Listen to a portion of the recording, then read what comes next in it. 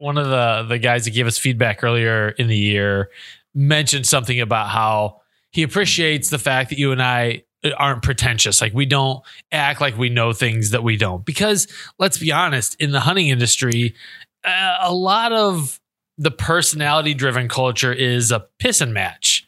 We talk about it internally, the egonomics of our industry, and you hear a lot of people that they'll regurgitate things that they've heard over and over and over, and that's their knowledge base.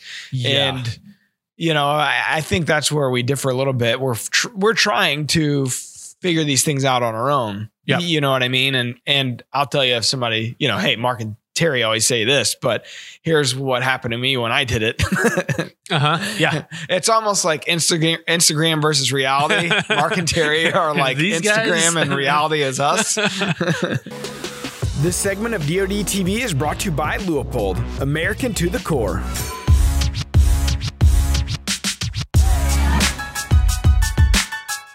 Hey everybody, welcome back to the Drury Outdoors. Hey everybody, welcome. We need 2020 to be over. Yeah. Hey everybody, welcome back to the Drury Outdoors 100% Wild Podcast, episode number 189. Woo-wee. It's the last episode of 2020. I'm Tim Chelsea. That guy was real. I'm Matt Drury, but that guy was super excited that this was the last He's like, episode. finally, they're done. Woo! Actually, buddy, we're not. We're going to roll right into 2021. We are never going to stop until they pull the plugs on this here light. Won't stop stopping. That's right. That's us. So this is kind of an end of 2020 review for us. And we spent a lot of time researching the past year to see what were the highlights, and doggone it, we couldn't come up with anything. Literally, there were none. It's weird. Actually, the reality was we had no time to come up with all the highlights. Everything is just a rush here at the end of the year. So we had like 51 episodes, I think. We're almost like a real show. Yeah. So we do have to say thank you, like a legit thank you to the folks who have stuck with us. And because I think it's taken a little while for the show to kind of start hitting a stride. Yeah. And to kind of fall into a rhythm. So for those folks that have stuck with us during the evolution, thank you. Yeah, it's starting to spread. I mean, it's kind of like a disease. We're getting more and more people that we're hearing feedback, love the podcast. I always get a chuckle when I hear somebody say they love the podcast. And you're like, why? This is probably the least produced thing we ever do. It's funny because I think it's through no fault of anyone's. It's just one of the least promoted things that we do, because we just kind of do it and throw it out there. And if you find it, you find it. And if not, you don't. Until one of your friends tells you, hey, you like fart noises, right? You want to listen to these guys. They don't know anything, but they sure have a good time talking. Right. That's right. That was my goal, to spread the wealth of the little knowledge we have. One of the guys that gave us feedback earlier in the year mentioned something about how he appreciates the fact that you and I aren't pretentious. Like, we don't act like we know things that we don't, because let's be honest, in the hunting industry, a lot of the personality driven culture is a piss and match. We talk about it internally, the egonomics of our industry, and you hear a lot of people that they'll regurgitate things that they've heard over and over and over, and that's their knowledge base. Yeah. And I think that's where we differ a little bit. We're trying to figure these things out on our own. Yep. You know what I mean? And I'll tell you, if somebody, hey, Mark and Terry always say this, but here's what happened to me when I did it. Yeah. It's almost like Instagram versus reality. Mark and Terry are like These Instagram guys? And reality is us. Well, I think about it. I may have used this analogy before, but when I've run marathons in the past, there are Olympic level runners that are in the pack. Like they're obviously ahead of me, obviously in the chute, like at the starting gates, but we're on the same field. We're on the same platform. And it's like, I deer hunt, Mark Drury deer hunts, but you're not the same. Yeah, we're on two totally different levels. Yeah, and I think it just takes some humility. You both have glasses, though. That's true. We're pretty much the same guy. I thought so. But it takes some humility and some, I think, self-awareness to be able to deliver a solid I don't know. Yeah, and be comfortable with that. Well, that reminds me of something that Mark told me when I first started here years ago, 15, 16 years ago. And at the time, whether it was helping with sales calls or, selling DVDs or whatever, it was like anytime he said he had a piece of advice, I think Cecil Carter maybe told him, one of his, mentors. It's like anytime that you don't know the answer, don't BS your way through it. Just say, I don't know, but I'm going to find out and get back to you. And I think that's our approach here. It's like, it's a good life rule. I mean, people have a pretty well-developed BS meter. Yeah. And they don't appreciate it when they feel like they're getting snowed. Yeah. So, we're talking about Instagram versus reality, Mark and Terry versus the rest of us. I got a good story for you. Just happened to me over the weekend. Bring it on. Hunting at the river farm, and I really don't have much to hunt right now. It's crazy. So, you always hear about late season. If you have a food source, you're going to be in the chips. Yeah. Well, on the lease, where late season's always really great, I've always had a food source up top that the farmer, I always pay him to leave an acre or 2 acres for me, whether it's beans or corn or whatever. This year he didn't plant. He planted it in millet, this big top field that I always rely on. I've never hunted around millet. Well, let me tell you. That's so great. No, it's just been a ghost town. I mean, I have plenty of does and young bucks. I'm talking like yearlings, 2-year-olds, but the mature deer just disappeared. And I got word that the deer that I had been I wouldn't say hunting because I hadn't seen him since the end of September. And this is kind of what happens every year. He's a 7.5-year-old buck. We called him Too Short, and have his sheds from the past couple of years. He's on me early. He's on me in the summer. He's on me early. And then he disappears through the whole season, comes back late season. Well, I found out that, and I pretty much had an idea where I thought he was living over on the north of us to the neighbors. And come to find out, I got word through a guy in the area that my neighbor, he asked how my lease was this year. I go, it's been pretty tough, actually. I didn't have much mature bucks. And he goes, man, your neighbor killed a hell of a deer. It's a split G2s. And I go, oh, really? Because this deer had a very distinct split G2 on both sides. And I go, yeah, Too Short. I didn't even have to see a picture. He sent me a picture. He went 174. He had great mass. He was just tough. A giant, but he had killed him before gun season. He's like, yeah, man, he had daylight pictures of him on his logging roads and 10 a.m. And he lived over there. I never really had a shot at him this year, but the food does not help the cause. I mean, I didn't have the allure, the magnet to keep them sucked in on me. So after the early season, when it's green, you always hear early season green once the beans defoliate in the Midwest, that I always have great success on my biologic plots. Yeah. Well, after that phase kind of ends and they go into the rut, deer just disappeared. And I wasn't really hunting because I had been tagged out through the rut. So I just wasn't hunting. And so gun season rolls around and I started hunting the river piece because it had just been flooded with deer and it had a great food source. It was all green, but it was a lot of it. Okay. So, here we are in the late season and the lease I'm monitoring with trail cameras and it's just dead. I mean, it really is dead. And then conversely, I'm looking at the river farm and, the neighbors have had some really good success and shot a few big deer. One I passed, one I didn't, know about, and, some giant deer. Well, there's only really one deer left. The deer I had been hunting all year, he's disappeared.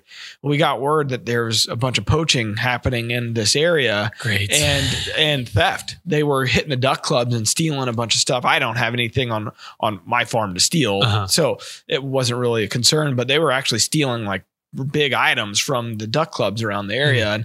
And they were finding deer with their heads cut off. And, I was like, man, I started thinking about it. It's like, yeah, I would not doubt during the gun season if from the road, the deer I was after got hit, because we have not seen him since gun. Okay. And not to say that he's maybe on the duck clubs. I don't know, but he's not on me right now. So anyways, we've changed our focus, and a deer that I passed a couple times during the gun season, a deer that at the beginning of the year I really wasn't keyed in on. I knew him. The deep 8. Yeah, deep 8. I knew him well from the year before, during the flood year. He was the best deer I had, and he was all over the farm. I got tons of cool pictures of him in the water and stuff. So anyhow, you kind of have to change your focus. And it's like, all right, this is the only deer left, and he's 5.5, and he's a great buck. Sure. But he just wasn't the one I was after. And I thought, you know what, it's time to switch focus. And I'm still trying to get something done here in the late season. I didn't film my last tag in Illinois, and what started off hot in October really cooled off in November.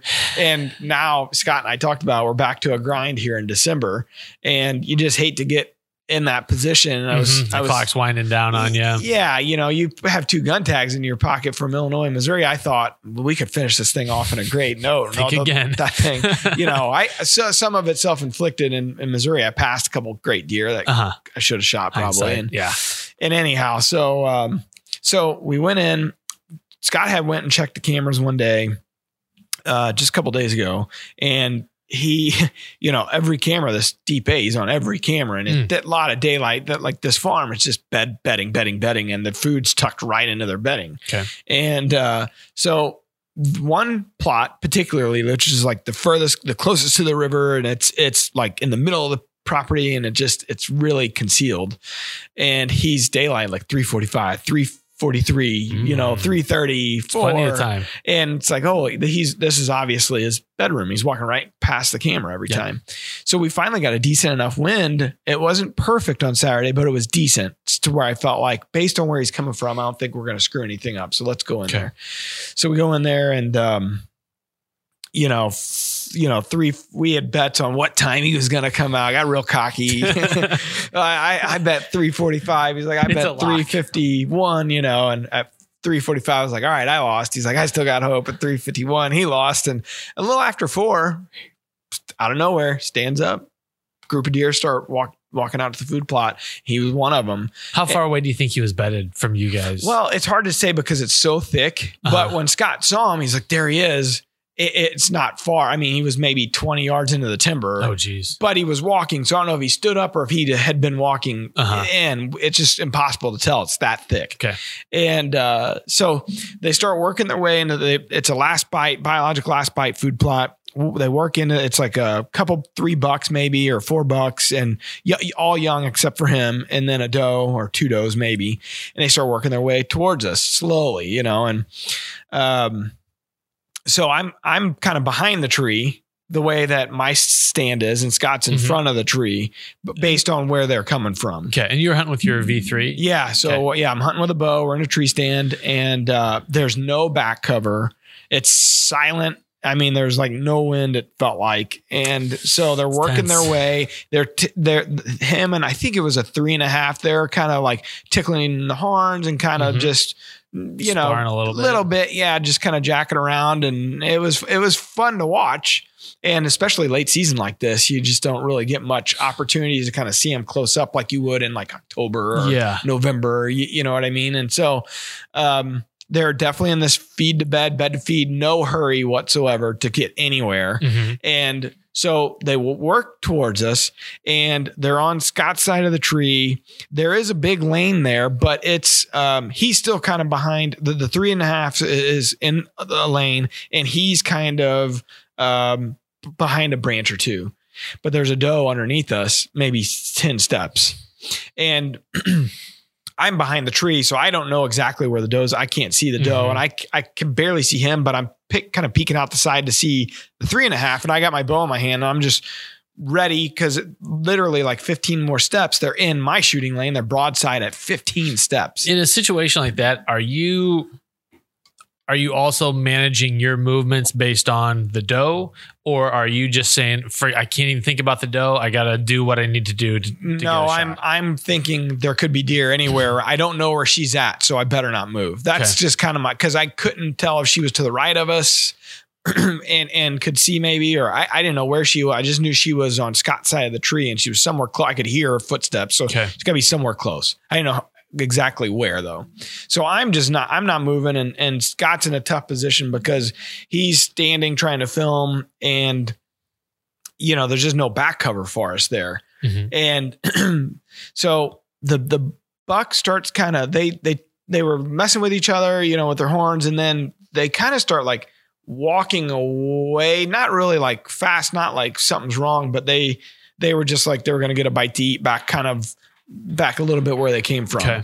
And so Scott zooms out And then all of a sudden the doe like bounds out of there. She had been looking up at us. We didn't know that he's filming the bucks. Yeah. You have no idea. Going focus on one thing. Well, she's looking at us apparently, and she bounds out of there, and she never blew. They didn't have her wind. She didn't really, I don't think, knew what was the issue. She just didn't like, I think she saw maybe that lens, when it zooms out like that, it's making a movement inside the camera. Were you guys using nose jammer when you were out there? We had some. Yes, I hit the top of the tree and we had it on the bottom of our boots, but that's going, she's upwind of us. Gotcha. And our wind's, going the other way. So I don't think it was a wind. She would have blown if she had our wind. Okay. And anyway, so they all kind of walk back to where they came from. Then we watched them kind of in the timber walk past it. Basically, we screwed up kind of the movement, the natural movement that would have filtered right past us.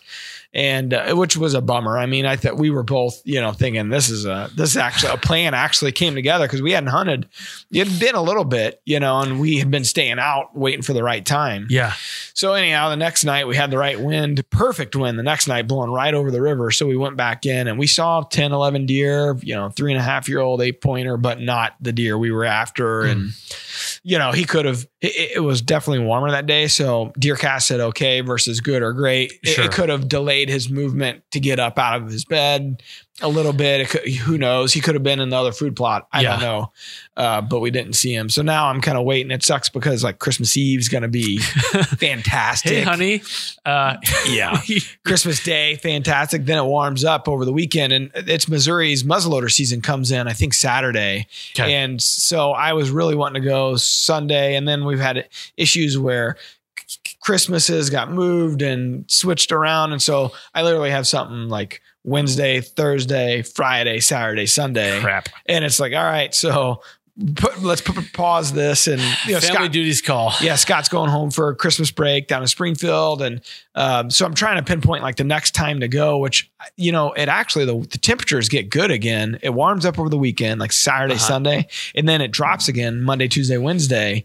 And Wednesday, I think, is the full moon. It's supposed to even, I think, snow. So I'm going to try, I got to figure out the camera guy situation, but I'm going to maybe try to go back in there with a muzzleloader and see if he steps out, and we'll see what happens. Yeah. I don't know. It's one of those deals where it's, if he was a giant, like I'd feel probably like I got to get this done. Yeah. A little more pressure to, but it's not like the team's counting on me to kill this deer. If it happened, I'd be ecstatic. Yeah. I want to go get some deer bacon made. Like there's some things that I want to do. And the Overly Dog. No more Overly Dog. I'm covered on that. But there's a place over in Illinois that Mark gets this deer bacon made from, Weinman's or Winnemans or something like that. I think he's brought some of that to us before. It is so good. And even my wife and like the kids love this stuff. So I'm thinking like, all right, if I could kill one more deer, I could get like 40 pounds of deer bacon. What you do, like, hey honey, you know how you love that venison bacon? Yeah. I could maybe get us some more. Yeah, right. So can I leave on Christmas Day? Yeah. Go on? No, because that's her family Christmas. So that would not go over well. If I wanted to skip one of my 15 family Christmases, maybe that'd be acceptable. But not hers. No, that wouldn't go over. It's tough. I mean, we have more time off this time of year than any other time, but also a lot of family obligations and stuff to attend to. Yeah, because like the studio shut down between Christmas and New Year's Day. We're shut down that whole period. Yep. So it's a perfect time to hunt too much, but in all reality, like it's not. There's still like you're kind of getting caught up on personal life, and there's a lot of family gatherings and stuff. And I'm gonna try to take a few buddies out and make something happen. I took Jake Arvold from First Form out to try to get him a deer. He's had a tough season. Yeah. It's just it's so much fun. Like I feel so satisfied with where I am in the season. Yeah, I could have killed bigger bucks, but I'm happy with the deer I shot. $3. Yeah. Heck of a year. Pretty darn happy with that. And it opens up more opportunities for this rare time of year where you could potentially take folks out. And we're still trying to kill a goose with a bow and try to get that set up. And we've had close calls. Nothing's happened yet. Yeah. Well, I'm going to come talk to you for tips later on. Yeah, right. Our close calls. I got plenty of tips for how to have close calls. If you want to figure out how to actually succeed, go call somebody else. One of our riders, Nick Lape, is a big waterfowler. So he and I went out a couple weekends ago to a property he has set up on a pond, and we had geese flying all over, but they just weren't landing. And the closest we had was like 76 yards in the cornfield. Send it. And I'm a pretty good shot, but not that good. I don't want to lob one way out there. Yeah. But yeah, I still got some doe tags, so I'm gonna try to fill a couple doe tags over the break here. Nice. And I miss deer hunting. Like I went out a couple nights ago, sat in the saddle, and I think for me, I'm still learning how to saddle hunt, and so Giddy up. hunting in low stakes circumstances where I'm not chasing a big buck and it's not a big deal if I bust, or I'm not set up 100% correctly. Those kind of things don't matter so much. I feel like I can experiment a little bit this time of year. Yep. That's a good thought. So yeah, I know you're probably still trying to get Sophie on a deer. I'm still trying to get Cam out there with me. We went once, over the, I guess, a few Sundays ago. I don't know if we talked about it. Got him out. So that was fun. I always have a goal of trying to get him out at least once so he doesn't forget what it's like. He kept telling me no, though, this year. Like he didn't want to go? Well, during the gun season, and he was with me during the turkey season when I shot that turkey, and I had Walker's game ears on him, but I think you could see him jump in the footage. I think it just scared the crap out of him, and now he's a little gun shy. Sure. And so I had to convince him that it was back to bow season. This was when he came with me, was last week or whatever, so he came with me. I got to make it seem like he's doing me a favor, I need a buddy. Man, I really need you to come, bud. We have so much fun. And he gets into that, and we had a great time. And he amazes me, his ability to sit there. He really is pretty good. He doesn't, like my daughter, there's no way. I just don't think she just doesn't stop talking. But probably a lot like her dad. But Cameron's is really reserved in general. And, he moves a little bit. He's only 6, but in general, he did pretty good. So I'm hoping to he might not want to because of the muzzleloader, but I'm hoping to maybe get him to come back out with me, during the break here one more time. And bring a step stool so he can see out of the blind. Well, so we got this time. So the turkey season, the story there, he was so low, he never could see anything just based on how Dad's, it was a homemade blind. But this is a muddy bull, and I got those muddy chairs. Good. It's like a bar stool chair. And so he could see, he could see all the bucks and all the deer. We had quite a few deer in front of us the other day. Cool. So yeah, that was cool, but I'm hoping to get him back out. That would be a great kind of end of the year. Sure. So we'll see. I took Sophie and Bo out this past weekend with the 410 to go squirrel hunting. And Bo is 4 and Sophie is 9. And really it's just a hike with a gun. Yeah. Because we're making so much noise. Yeah. If we happen upon a squirrel, it's going to be because the squirrel was deaf. Yeah. But Bo is he's hell on wheels. Like he's into everything all the time. And he maybe will listen after the 5th time you tell him something. But in the woods, it's a totally different story. He's so, I don't want to say compliant, because it almost makes him sound like he's too demure or too like passive, but he just is like so cued in on what we're doing. It's amazing. Like it's like he's in his element and we can communicate and it's just great. And it was so sweet. A couple times we were walking down some kind of steep slopes and he would just reach out and grab my hand, which he never wants to hold our hands for anything. He would just put his little hand and his hand's cold and he doesn't care. And he's like, "I love you, Daddy." Just completely unsolicited as we're walking down this slope. And I'm like, I'm living the dream right now. So you're telling me you just need to hunt more. Need to hunt more. I need to put him in uncomfortable circumstances. There you go. We're going to go out and we're going to walk a little bit. Yeah. He kept saying, "I want to sit in the box. I don't want to go walk for squirrels. I want to sit in the box." Because he's seen videos of Sophie hunting out of the blind. That's what he meant by the box. Yeah. You want to sit in the blind. You wanted a squirrel to walk your kids. Don't put me in the box, Dad. But he is. I said, listen. Dead set on hunting out of the blind. So we walked by one of my blinds and we sat inside for 5 minutes. Yeah. No squirrels walked by. So shocking. We continued on our way. That's fun. But it was just such a great time. Yep. You just can't, like someone in DeerCast said, your kids will never be young again. the deer will always be there. Yeah. And it makes a ton of sense. It's like, duh. But until you hear someone say it, you're like, okay, I need to make sure I'm focusing on their opportunities and not too caught up in what I'm trying to get done. Yeah, makes sense. Why don't we hop into our shout outs? We got some of our listener friends that have shouted us out. So, all right, let's do it. You want to grab Nathan there? All right. Nathan Wiles, he says, I enjoyed this episode as I do all of them, especially the wildlife word. That's a lie.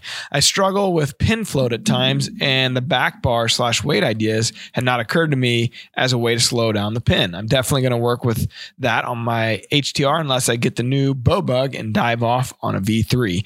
So I think he was referencing the episode we did with the guys from Matthews, and we were talking about that back bar. Because I just in general, when I was shooting a carbon bow, I had a lot of pin float. It's so light, and I never thought of a back bar either. And this system with Matthews, it just makes it pretty easy to do that. Mm-hmm. And it seems like everybody that shoots a Matthews, I know that's not the case, but it seems like a lot of the guys on the team, they're shooting those back bars. And so I gave it a try and definitely made a difference. It's heavier than what I'm accustomed to, but it definitely made a big difference to help me settle in. So that's what he's referring to.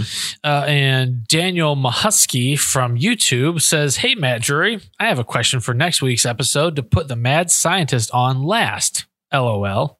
Why is Uncle Mark more like a Grinch than Santa when it comes to getting an invite to hunt one of his properties or leases? I don't know. I've never been invited. Maybe someday you'll find out. I don't know about that. but someone's going to get to go hunt Mark's place. Yeah, and Terry's. And your dad's place. I've been to Terry's. It's fun. It's a good time. We always have fun. It's one of those deals which was Aaron Bennett, he's one of our Drury team members. He's a whitetail properties agent. He's seen tons of ground across the Midwest, and he's like, this Terry's Missouri farm is one of the prettiest. It's just the way it lays. It's kind of got rolling hills, and it's like a golf course as far as how it's manicured. He's very particular. He's very anal about just how everything is, and it's just one of the prettiest farms you can ever hunt. But you see a ton of deer. I mean, it just you'll see 30, 40 deer a night, it seems like, in the right spots. Yeah. You know what I mean? And Mark, of course, he's so dialed in so many ways. It's crazy. He's just got a beat on his herd and where they're living and bedding and where they feed, and his food plot architecture is to the nth degree. So somebody's going to have a really fun hunt there. They can enter to win by going to DeerCast, hit the giveaway, enter there. It's pretty simple. And I think we're pulling the winner in July to give people a chance to sign up. So the hunt will be next fall 2021. Yep. Yeah. Alan Cease is the guy that won the Can-Am. So that was like a 2-stage giveaway. Yeah. The Can-Am for Christmas and then the hunt in 2021. And Alan Cease won that. And I was talking with him over the weekend, and he's like, man, none of my family believes this. They think I'm making this up. And we get that a little bit of that in DeerCast. People are like, are these really real winners? Are people actually? It's like, Denny Latchek won the farm last year. And actually pretty good odds to win. In the scheme of things, it's not like a lottery. I mean, it's way better than a lottery. Yeah, there's pretty good odds. Odds are in your favor. Yeah, so. Definitely. So it's cool. Alan was telling me about his about the Can-Am. He's like, I'm really excited. My wife has a hard time getting around, so this will help me get her out to the blind because she loves to hunt with him. So awesome. It's nice. It's nice when a prize goes to someone that can really use it. Got a young family. It looked like. Yep. Yeah. He's got a son, at least a son. I don't know if he's got any other kids, but his son likes to hunt with him too. Awesome. Well, congratulations. It's a pretty awesome prize to win, man. Heck yeah. Well, how about we answer the question of the day? All right. The question of the day is proudly brought to you by Victory Archery, the carbon arrow experts. Hey, this is Chris Coker from Covington, Georgia. I was calling or just wanting to know why early season you see a bunch of good bucks, and then late season you see nothing but does, it seems. And also, what calling tips would you recommend for late season? Thank you for your time. Well, it's actually a pretty good question. We touched on a little bit there at the beginning of the podcast. I mean, to me, I think food source is a key indicator of whether or not you're going to see the bucks that you're after in the late season. Like I got the same problem. Food source isn't quite what I'm used to and on this piece of property. and in years past. And this year I don't have I could see 40, 50 deer between all the neighbors. Like they just file onto this food source. Mm-hmm. This year, you'd be lucky to see 4 deer a night. Yeah. And it's just the difference in having the food that they desire to help get them through the winter. Right. They're trying to replenish all those lost nutrients from the rut. And so they need that fatty food source, right, to kind of replenish. And they're going to be living close to the food. Yeah, everything is about calories. In early season, it doesn't expend much energy for them to be up and on their feet. And so they're just not up and on their feet as much this time of year either. So you have kind of the suppressed movement to begin with. Yeah. If they don't need to spend the calories, they're not going to, because spent calories today could mean starvation, cold, potentially death tomorrow. So they've got that going for them. But then also you've got does in these huge matriarchy groups. Yeah. And so if you see one, you're probably going to see 10, 15, 20. Bucks are no longer in the bachelor groups that you sometimes see early season. Kind of loners at this point. Yeah. Yeah. So there's a lot of things at play there, I think, that make it hard. And deer are stupid also. Well, I don't know, in Georgia there, if it's as extreme as far as, and I don't know if the rut's a little bit, I'm assuming a little bit later and like everything in general is a little bit later as far as a question about calling. I don't typically call this time of year, but that being said, Scott and I noticed, on camera, we had several deer fighting. And then the other night we witnessed that Deep 8 and another deer, just kind of messing around a little bit and tickling the horns. And I wondered if rattling real lightly, not aggressive, not like I'm going to kick your butt kind of stuff, like middle of the season stuff, but would a light rattling get them curious interest? The thing I was worried about there is them going downwind of us. And, that first night, it wasn't a great wind, but second night would have been a good opportunity too. So I do wonder if that would maybe work a little bit in the late season. Yeah. If the deer is kind of got a predisposition to checking and being interested in what's going on. It's an interesting proposition.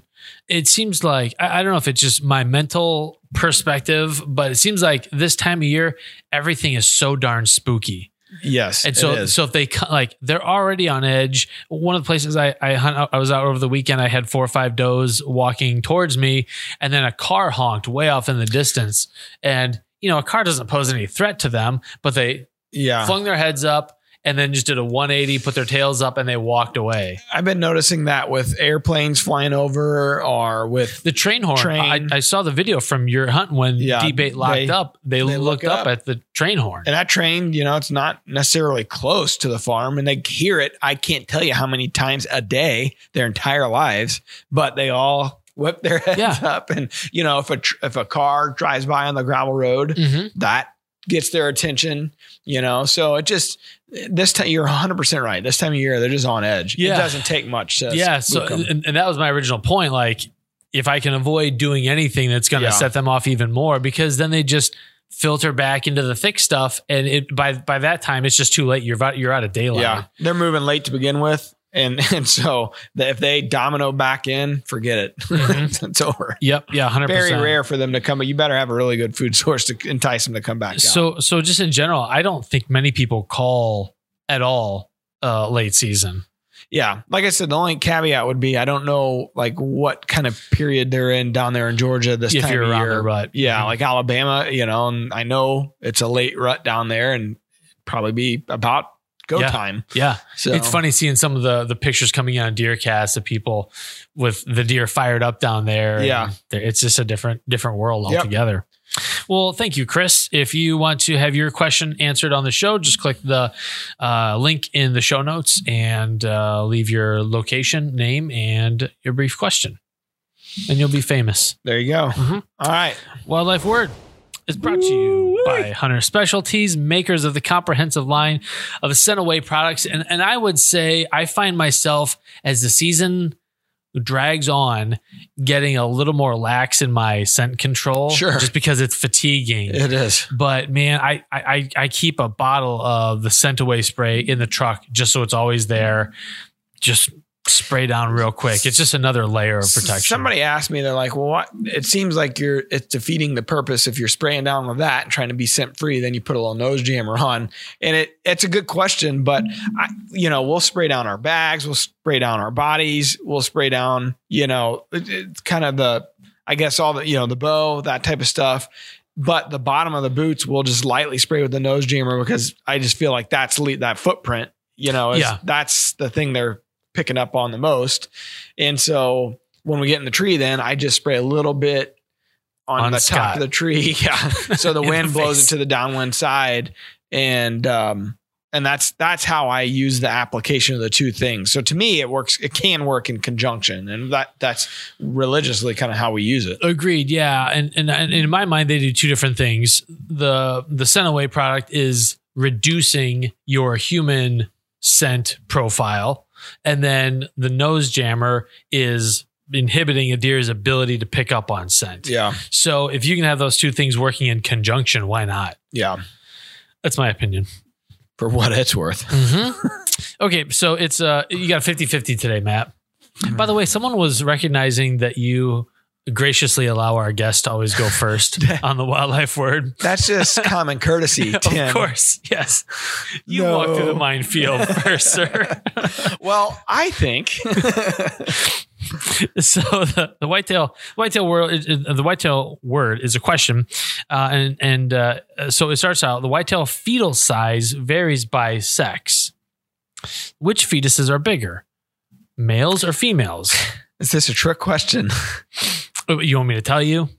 Well, I would say it would be male. Seems like it's like a slam dunk answer, doesn't it? But this seems like a trick question. Yeah. So go ahead. I'm going to say female.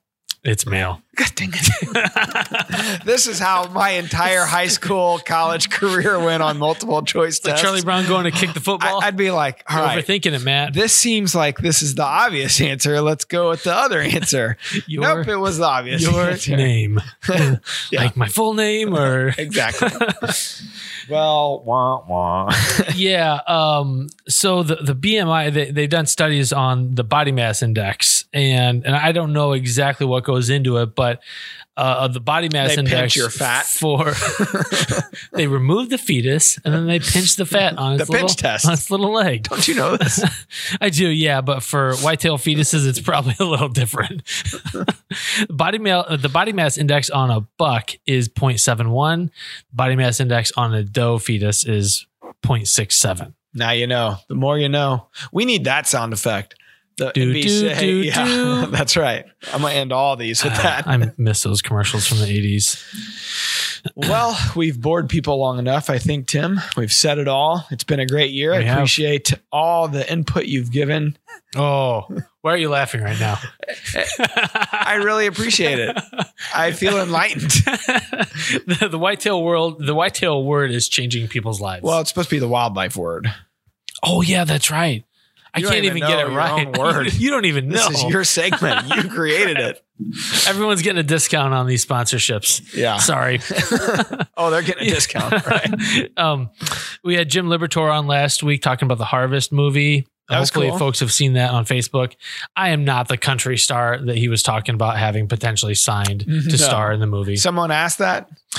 No. A certain number of people may have asked. Okay. Your mom doesn't count. I'll tell you said that. You take that back. You're not a doucher. Thank you. All right. We do appreciate everyone watching. Hopefully you're having a safe and healthy holiday and you have a great time in the woods and filling those unfilled tags and all that good stuff and being safe out there. If you have a favorite moment for the past podcast this year, let us know in the comments below. We'd love to hear it. And we may replay some on upcoming shows in 2021. We may. Not. So let us know. All right. Until next time, happy holidays, Merry Christmas, Happy New Year. Peace out. Every hunt starts with a game plan, like knowing when and what to plant. So get DeerCast and get ahead of your game.